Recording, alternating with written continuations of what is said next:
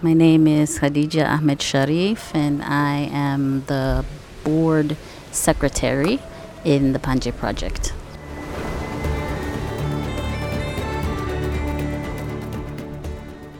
Drowning is definitely a problem in Zanzibar.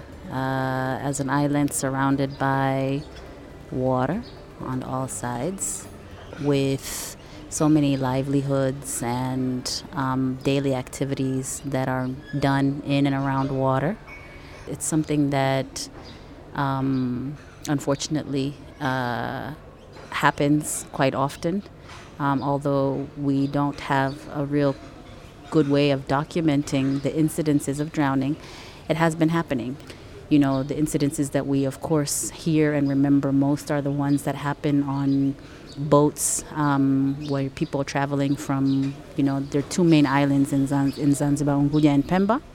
And so there are incidences, smaller incidences, but also very big incidences like the Spice Islander that drowned in 2011 that killed, that took the lives of over 1,000 plus individuals. That, was probably the most tragic that you still hear impact of today. I have come across people who've lost their whole family on that boat, people who've lost their children. That's not, an isolated incident. And there are other stories that happen, some that we hear about, some that we don't.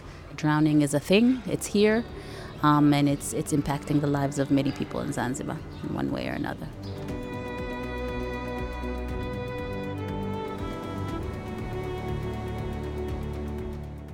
So the Panje Project, I would maybe safely say, is one of the main actors when it comes to drowning prevention in Zanzibar, and that started in 2013 when we were able to sort of establish a relationship with the RNLI.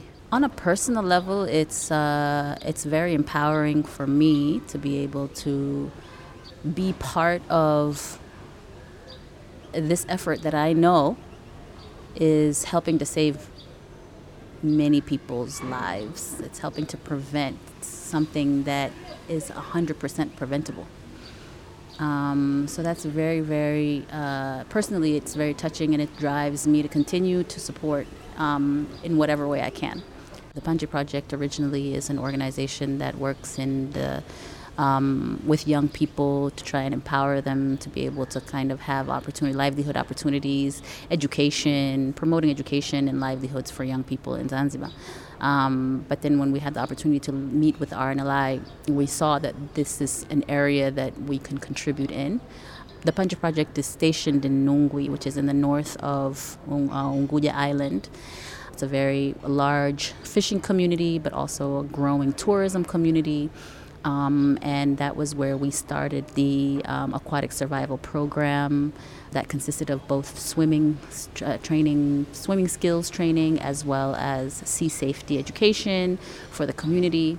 We piloted it in Nungwi, and it ended up being a real success. We were able to train both children, both male and female children within that community, and establish really good buy-in from the community with the importance of teaching children how to swim, and even got interest from adults, and from the support from the RNLI over the years, we were able to expand beyond Nungwi into surrounding communities outside of Nungwi, mostly coastal communities in Unguja, and then we also went to the island of Pemba.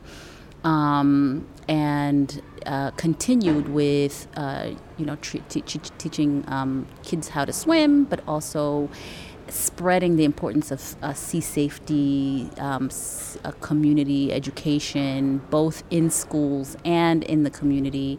I think we've reached hundreds of thousands of children through our partnership with the RNLI over the years, but then also we were able to teach over 10,000 kids how to swim through that partnership, and have now kind of become an example that other communities can learn from, and other countries can learn from.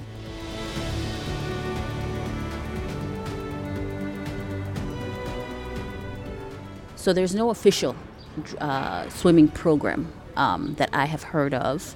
I think that there might have been maybe organizations here and there that taught kids how to swim, but I think I would characterize it maybe as a very informal and kind of uncoordinated kind of effort prior to the Panje project. There definitely wasn't anything in the government or in the schools where children were being taught how to swim. You would probably find like private schools, very well-to-do kind of families and communities who could pay for an expert swimmer to, and for more or less for like sports kind of reasons. But I think for sort of an aquatic survival, swimming skills for survival, I don't think that was something that was ever done in Zanzibar prior to the Panje project and RNLI initiating the aquatic survival program.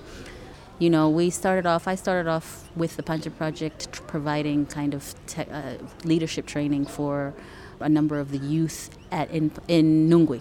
So those were the ones that we were able to, that first batch of kind of young people that we trained through the aquatic survival program. And I saw how this aquatic survival program actually, I think they were able to develop so many skills that they're using in their daily lives. And, it's so much more powerful, I think, than like a training that you can get, in some kind of training room. This is, they were able to not only make a livelihood, but they were able to volunteer themselves and give back to the community and, be part of something greater. So for me, it's personally a driving motivation to keep going when I see that this program has touched so many lives in so many different ways.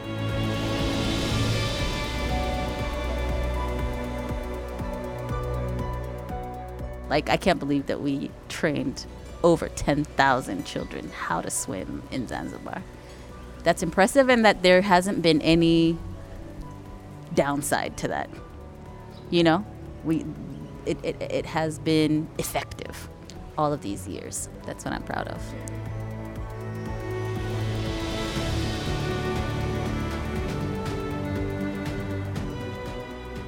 If you want to hear more stories from the RNLI's 200 Voices collection, then head to rnli.org/200 Voices or subscribe to the RNLI wherever you get your podcasts. Thank you for listening.